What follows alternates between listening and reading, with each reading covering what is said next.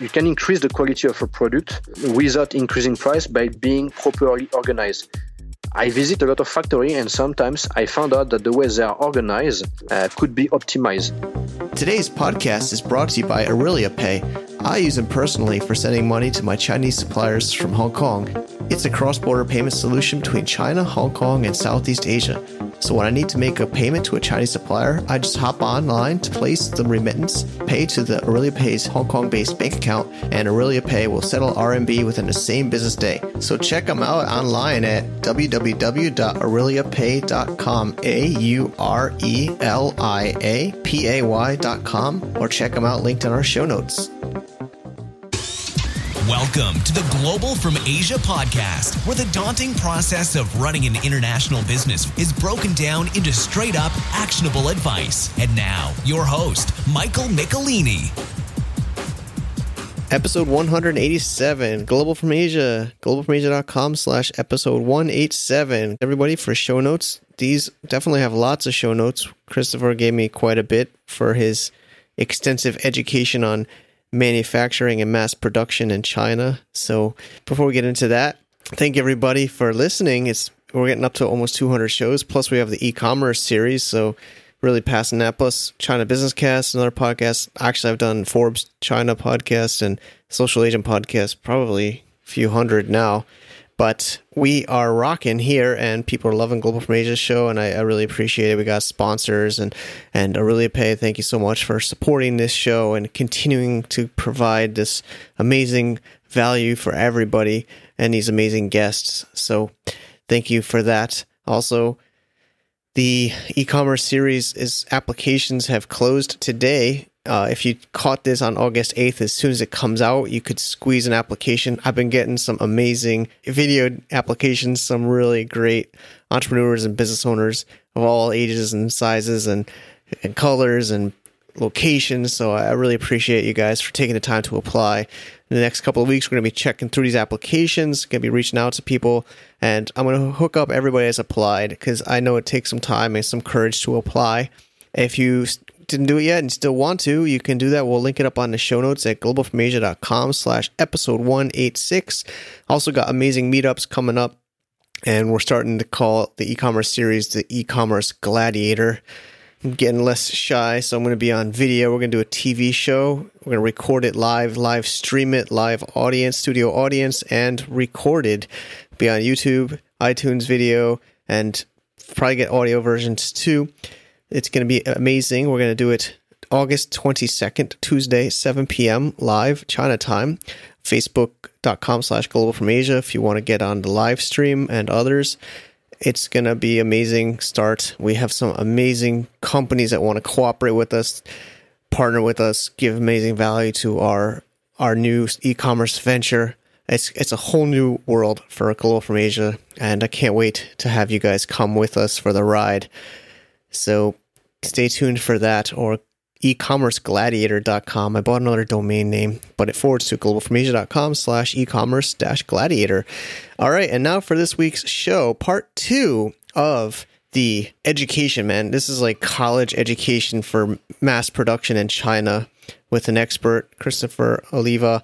He is sharing with us how to oversee your production. So after you have your unique idea to kind of combat copycats or be different on Amazon or other platforms, how do you make sure your production goes well? So he's an expert in that, and he gives us tons of value. So again, bring out your notebooks, but also we have pretty good show notes this time. So again, check out that at globalfromasia.com/episode 187. Let's take it away, Chris. And we have Christopher back again, part 2 of the series. So you've been giving some great insights here. So we want to continue this into our another episode. So last episode, we were talking all really detailed about the production process for a new product, and especially helping startups and some of these sometimes doomed Kickstarter guys. Hopefully not, but we went through the process, and now we're going to pick it back up where we were with the how do you kind of manage or make sure that this development process is done properly and reduce the risk? Yeah, well, this is one of the big challenge. Actually, it's to success to manage this. And when we started doing product development, it was a bit messy and so on. And finally, to avoid those problems, we have established a framework, which I established myself because I put my hands on each task actually of the process. So typically I'm able to design PCB now and to design some mechanical parts and also a bit some coding and so on. I put my hands on in every activities of the product development process, and I establish a framework that allow to guide the team to go in the right direction from the beginning. So it include a process and a methodology. Me, I really believe in process, framework, structure, and organization. Totally. To control, also the variance of the output. I'm a big believer in the Six Sigma and lean manufacturing. So I work with a process, and it's allow us to mitigate the problem on the product development. And on the side of this, I also anticipate a lot on manufacturing and certification issue, because as I mentioned in the part one, those are barriers actually who can stop your project and require you to start again all over again. So I usually anticipate a lot of on manufacturing constraint, because as I say, if you start designing something but the manufacturing cannot do the part, for example, you will need to restart again your design, restart again your engineering, restart again your prototype for validation, sometimes restart again the certification, and so it's very time consuming and waste a lot of money. Got it. So the anticipation is really the key, I would say. I have also a supply chain and a pool of manufacturer and service provider who are good at doing what they're specialized in. I've spent years to identify them and to audit them and to evaluate them. I tend to frame also very strongly our customer to go in the right direction at the beginning.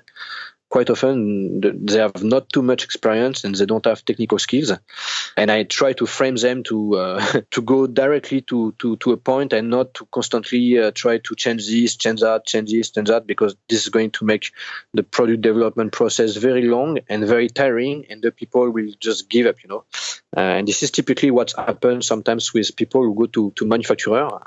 As I said, the manufacturers are not intended to do product development. Normally they are intended to manufacture and mass produce. So when they have a project where there is some product development and the client constantly changes mind, but can we try this also? They become tired and sometimes they just give up.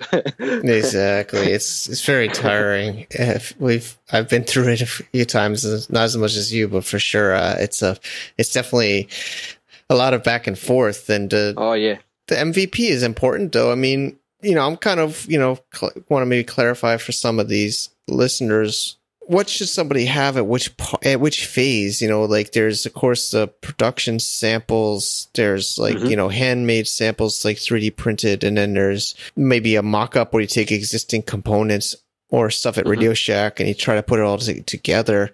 Of course, when you're having the mass production, you have to have a production sample.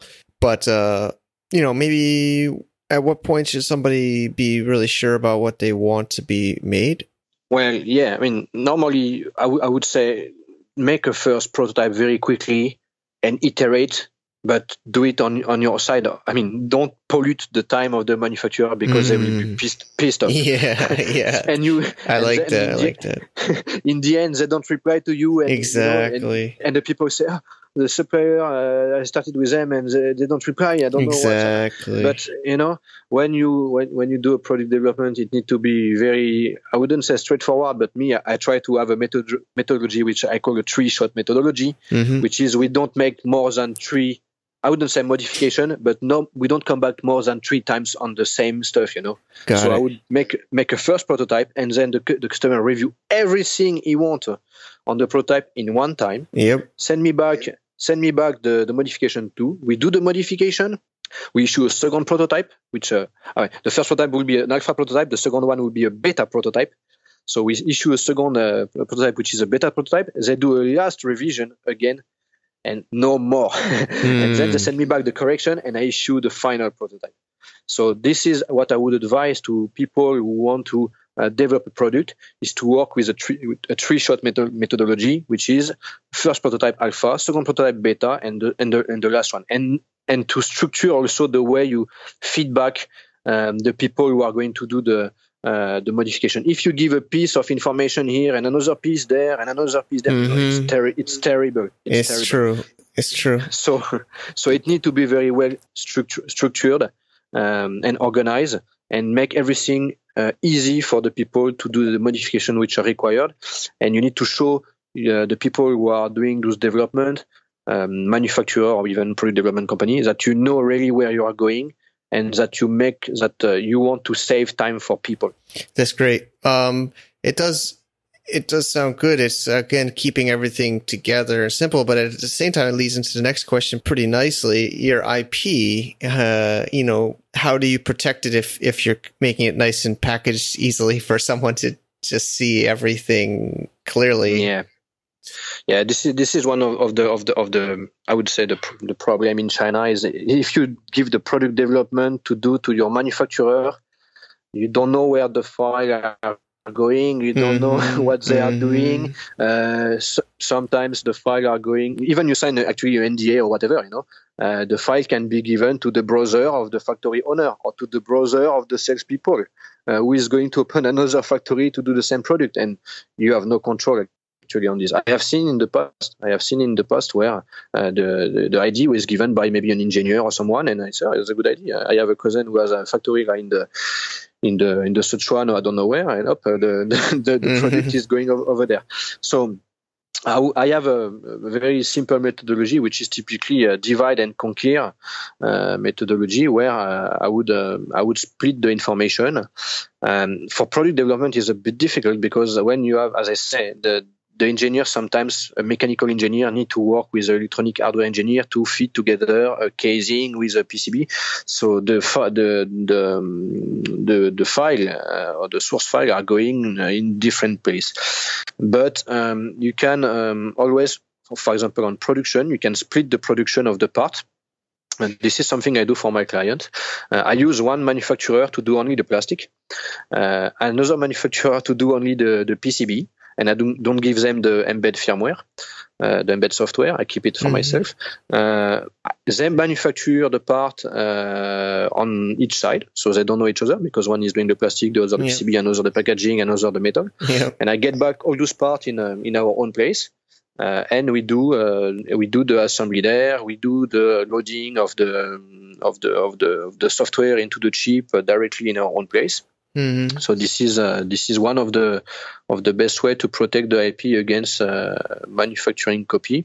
Which is great. It's great. But what do you think? It's hard to give an estimate, but how much % price increase do you think that's going to put on the product? Because of course it would be cheaper if, I'm sure the factory would say, I could save you money. You can do it all here. Don't worry. It's easier to control.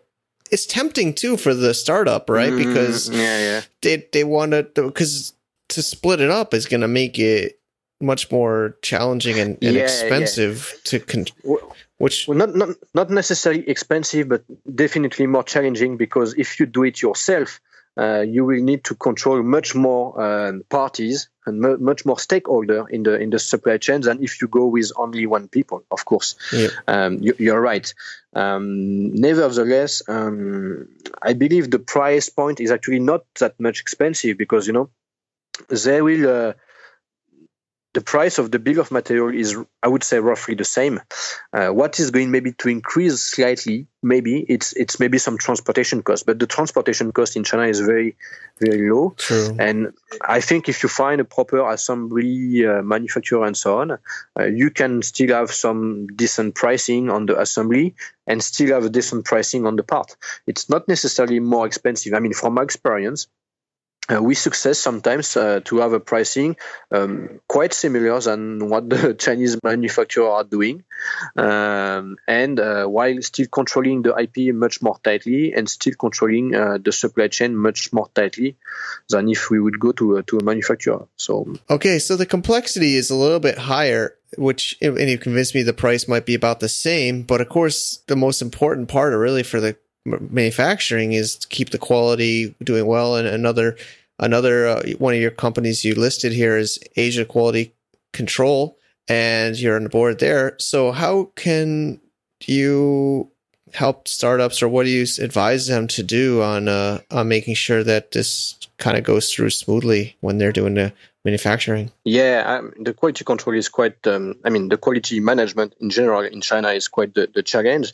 But I would say that if you anticipate a bit the problems that may happen on production and on quality, you can actually success to manage it quite properly.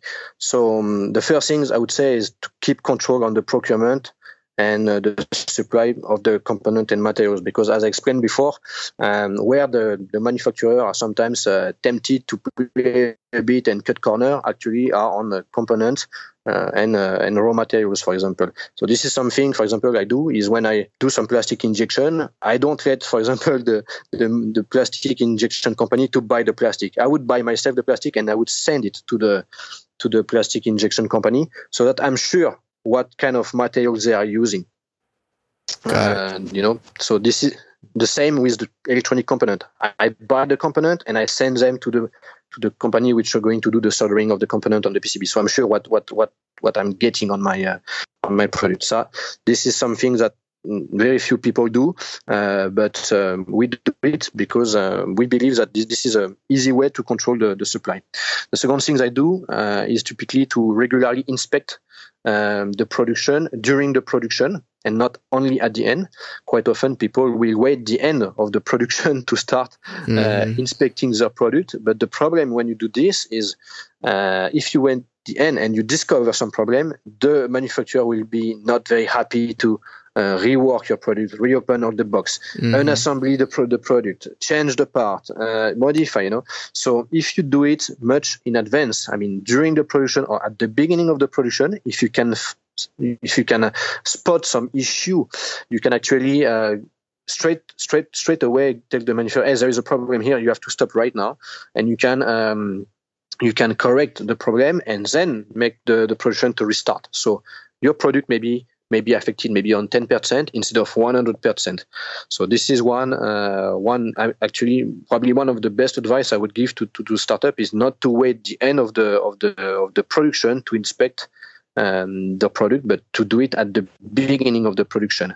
Something I do is to inspect the product in a 100% way, because if, for example, you send an inspection company, they will inspect the production, but only on a sampling methodology. So it means if you order 10,000 pieces of something, a product in a factory, they will inspect maybe 200 pieces. But the problem is the 200 pieces which are supposed to represent the 10,000 may be very good, but what about the other parts that have not been inspected, right? And you cannot afford even to have maybe a 2% defect, because if you are selling on Amazon or somewhere, you don't want to have bad feedback on on your account, right?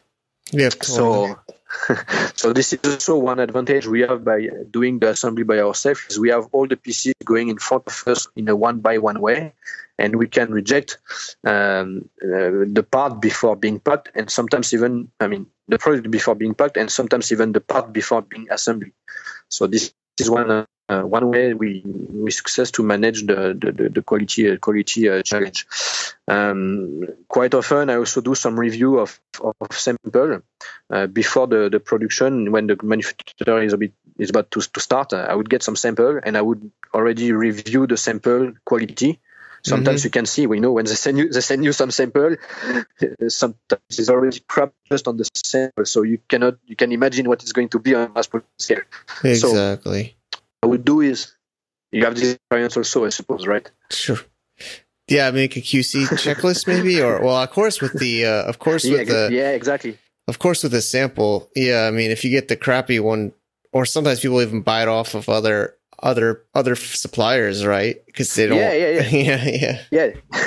But sometimes, you have no choice, because if you really want it and only one supplier have it, but the quality of the sample is not good, you're not going to open a tooling in another factory just to make it better, right? So in this case, you do a QC checklist, you take the sample and you note all the problem on a list, all the problems there is on the sample, and on everything you don't want to have on your mass production. You take picture and you write a defective list to the manufacturer, so they know exactly what you don't want. And you try also to imagine where those problems are coming from. I know it's not very easy for people who have no experience in manufacturing, but if you have some experience, what I do sometimes is I try to understand what is the manufacturing process of the product. And when I understand the manufacturing process, I imagine where the problem can come from. If, for example, a product has a very shiny painting and so on, I know they're going to transport a part from one place to another place in the factory. I imagine that potentially they may forget to put a protection film between the parts when they pile them into a bucket for transportation, and it may create some scratch. This kind of things. I imagine, for example, that I had a case one time on some plastic stuff that the tooling is not clean before injection. There is some grease inside, so it makes some mark on the plastic. I try to imagine all the problems that may happen, and I write my defective list based on what I see on the sample and what kind of corrective actions they should do to avoid those defects. For example, it can be just a cleaning. Okay, there is some grease and so on, but before packing the product, you're going to clean it. So make sure you have some water and so on. So this is something, it's that kind of babysitting, I would say. The best is to do the babysitter for them, I think. Very good. Yeah, I mean, 100% inspection, though, I mean, that probably makes it a much more expensive. I mean, I guess it's kind of going into our next question of quality and price relations. So, of course, I guess we can't be cheap during all these processes. I'm not sure if, I know that a lot of sometimes startups worry about their price getting too high. Maybe, it's kind of into the next bullet point, but also just give people maybe if I know a lot of entrepreneurs or business owners think about the bottom line too, which, of course, quality is important. So I don't know if you want to kind of just discuss. Yeah. I agree your point, actually. The 100% quality inspection can be expensive, but I would say it depends what kind of product you are selling and you are doing. If your product, for example, is a very expensive luxury product, I doubt that the 100% inspection will be too much expensive.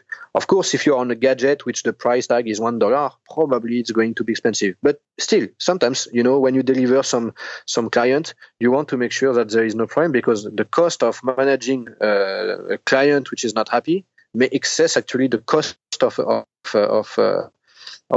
the quality, the 1% inspection, for example.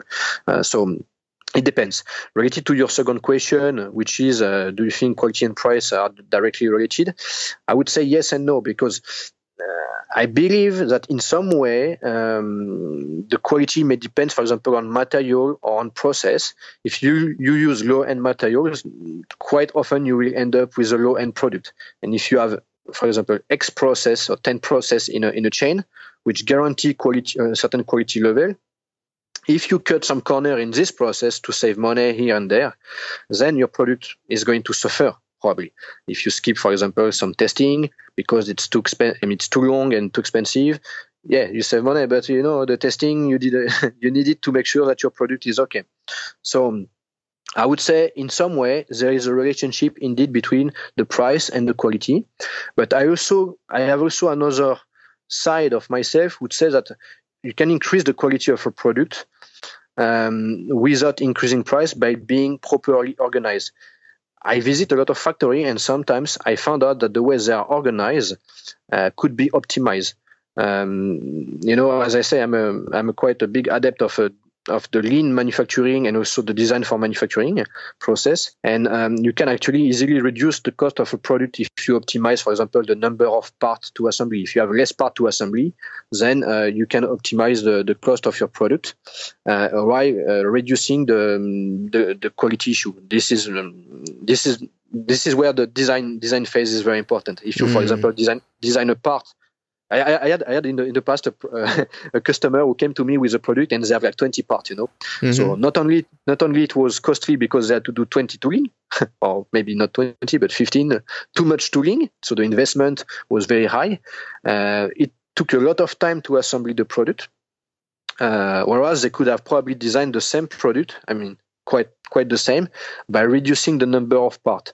So it would have reduced the number of tooling, it would have reduced the time to assemble the product, and it could have reduced also actually the quality issue, because when you design, for example, some part, you can do what we call a mistake proofing part, where the part can assembly only in one way instead of two way, to avoid mistake. Got it. So for me, the quality and the price are directly related. Yes and no. Yes, in some way, because procurement, and you can adapt.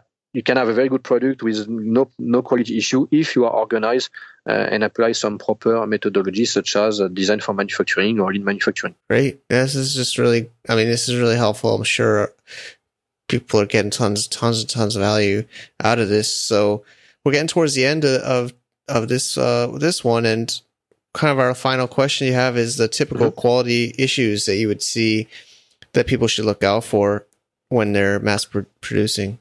Okay. Well, actually, the typical typical quality issue depends on the kind of product, right? I'm going to talk more about plastic and electronic product, because this is what I'm working on. But typically, you will have problem related to materials and part procurement. You will have some plastic which are cracking. You have some not necessarily cracking at the time of the production. Sometimes it crack after 6 months. And this is related to material selection, or related to process which are not respected during the production. It can be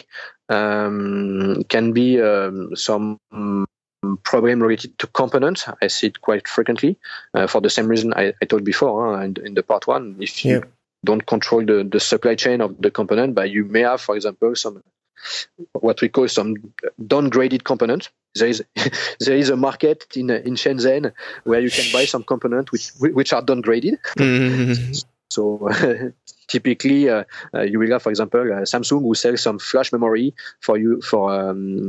under their own name. But if, for example, the flash memory didn't pass the QC in their own factory, but they would resell it without their name in the second market. Crazy, and you will right? find those flash memory normally in some products which are a bit less complex or a bit less risk adverse. For example, USB key. So that's why when you open a USB key, you never have a Samsung chip inside. You will have a no-name chip. But if you open a tablet, you will have a Samsung, because So there is this problem I have seen quite many times: the swap of component by some unbranded one which are unreliable. You can anticipate also some problem related to process calibration, machine of the manufacturer which are not maintained properly, and who do some part which are not accurate, or this kind of issue. You can have some product degradation. If, for example, as I said before, they move some product from one place to another one, and it's scratch some surface. I have seen in the past some case, some manufacturer who had, for example, a table. They were doing some product. They were moving some part on the table, and on the table there were a nail. There is a nail, because it was a wood table, and every part we was passing on the table was scratched one by one. Yeah. So this kind of problem can happen. Can be some problem due to packaging or transportation. It's something that the people don't think often, but it may happen that the manufacturer do perfect product, and when they pack it or when they transport it, then everything got damaged because they didn't pack it properly, or because the transportation company threw the carton, and the carton was too big or too heavy or too much loaded, and it destroyed everything. So this kind of stuff can happen, and you need to pay attention to it. Totally. Yeah, I mean, these are some great tips that can save people tons of headaches and money and loss. So yeah, let's summarize. There's the two parts, I guess, from part one. for those that were on, definitely recommend listening to part 1 too. But maybe we can go through the rules for successful manufacturing. The rule for successful manufacturing in China, well, as I always say, is one of the important things is to understand the process, which is what is the process to manufacture your product. You need to be curious, really. Yeah. Because if you're not curious and if you don't try to understand how it's made, you will not be able to help the manufacturer to solve problem when the problem come out. You can pray and think, oh, I hope it's going to be fine and everything is going fine. But as I say, the Murphy Law says that it will not be fine. So you need to anticipate that you will need to help them because sometimes they cannot help themselves. So you need to understand the process of the manufacturing process of your product and to identify the risk. This is very important. Then you need to perform deep due diligence and audit the manufacturer regarding the skills and the process they have in place to manufacture the product, which lead to anticipate problem by performing risk analysis and bottleneck on mass production process. Always perform a quality control before shipment, and if possible, make it early in the production. Don't wait the end. This is important. Keep a hand on the supply chain procurement. This is also one very important point. And to protect the IP, if you manufacture a product, try to divide and conquer your different part if you can. If you cannot, you have no choice. But try to divide if you and conquer.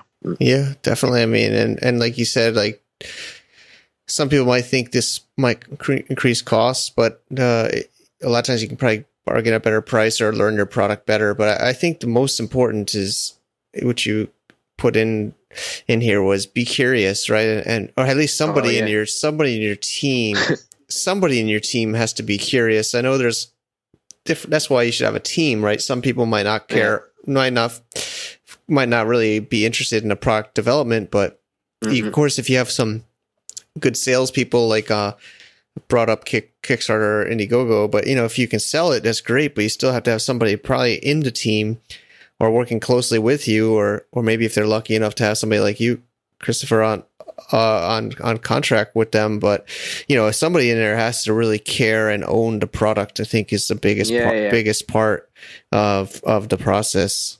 Yeah, as I was telling you at the beginning, I look at project as an investor because sometimes actually I'm investing, investing in some stuff, some project, but I'm also investing my time, and this is also something. So yeah, you need to work with someone who really care your product the same as it is its own product.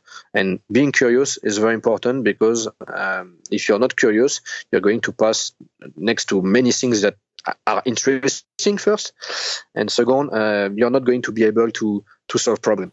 Agreed. Okay, and then the next list you have here is the product development. So this is usually before the manufacturing. So So there's some similarities, but I think these are really helpful for listeners as well. Yeah, the rules for successful product development is have someone who is really technical to manage the product development. If you're good in business or sales and so on, but you have nobody who can help you who is really technical, it's going to be a bit difficult. You need to find someone which is passionate about engineering and design, and someone who is not scared to put his hand on and to be a boots on the ground, I would say. This can help you to success in having a product development being fast, quick, and efficient. You need to have technical people.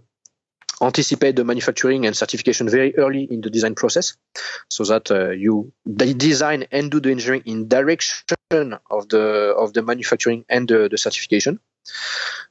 Source some engineering skills. As they say, try to find some brain people, some people who have some experience, skills, and who have good common sense. Very important, the common sense. Don't source some worker skills for product development. This is hands, and this is more related to manufacturing. Be clear about what you want from the beginning. To be very directive on the product development phase, so you know exactly what you want, and it's go quick, and you already you can go quickly to the goal you want to achieve. Okay. Keep hand on product development source file, what I call the four keystone, the CAD file, the PCB layout, the schematic, and the source code, the firmware of the source code, so that even if you have a problem, actually you can get out of the manufacturer, you can change manufacturer. Yep. This is a big trap actually in China. Quite often you will have the manufacturer will do, hey, I do the development for you at very low cost, but they don't give you the engineering file, they don't give you the tooling, and the day when you have a problem, you cannot go out because you don't have the file, you don't have the tooling, you don't have anything, and you need to restart everything from scratch. But it's cheap at the beginning. Exactly.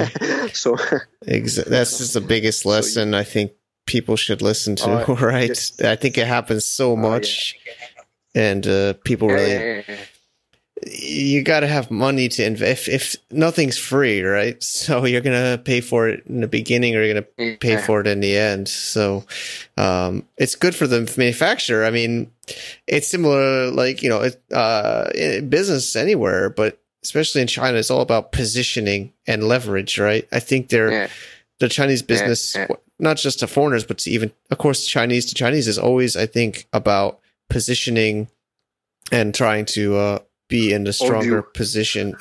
So I think all do. Exactly. So I hope if anything, that's one thing that listeners can get out of this today.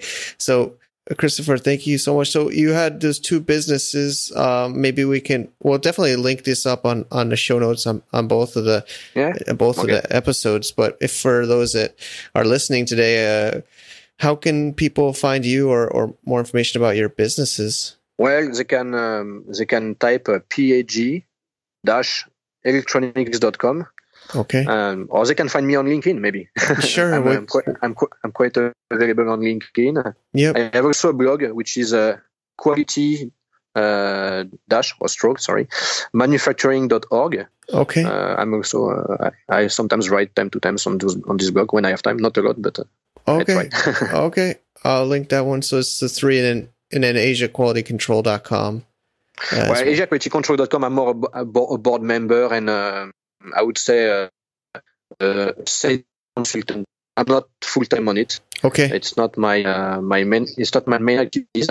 Not my main job. But I have some. I'm a board member and I advise them about how to do some stuff. And sometimes I'm consulted for projects which are complicated, such as root cause analysis on quality issue. Okay. But I don't do any inspection myself anymore. I don't do any audit. Okay. So I'm wondering if you want to tell people how you would work. I'm sure people are pretty impressed with your interview today. So how you said investing sometimes would probably work for a fee, right? Like a contractor, or do you want to give some people some ideas of how they could work with you? Well, we have different business model because different people have different needs. It depends on how the startup is. The startup is at which stage and what do they need. Sometimes we have some startups, they already have a team and they just need a subcontractor to help them. In this case, we work as a contractor. Sometimes there are some startups who have very good idea. We feel that they are going to be successful and so on, but they don't have a lot of fund. In this case, sometimes we work with some equity and also some fund, but some fees. But we try to balance this depending on the situation. So if somebody come to me with a project, I will first look at what can be the output of this project. Is there a team already? Is there a market ready? Because I'm a technical guy, but I have also a marketing background. Sure. Oh, great, man! So when I look at the project, I don't look at it as just an engineer. I look at it as someone who can see if there is a market. I spend a bit sometimes in the Silicon Valley sometimes, so I know how they are thinking, and I took a bit from them. Great. So it's a case by case, but the first thing is to contact and submit the project ID, and usually I ask a lot of information on the first contact. I have a process with a form, and they have to fill and so on. And based on this, I evaluate the project. Great. Wow. Thank you so much again. And this will all be on the show notes too. And we'll have to get you some events too in the future, like we were talking about. And anything else you want to add? Or oh yeah, there is something I forgot to mention in the rule for successful product development in China is to register your IP if you can. Oh yeah, China, because it's not that expensive actually. Everybody thinks it's difficult, expensive, but actually it's not that expensive.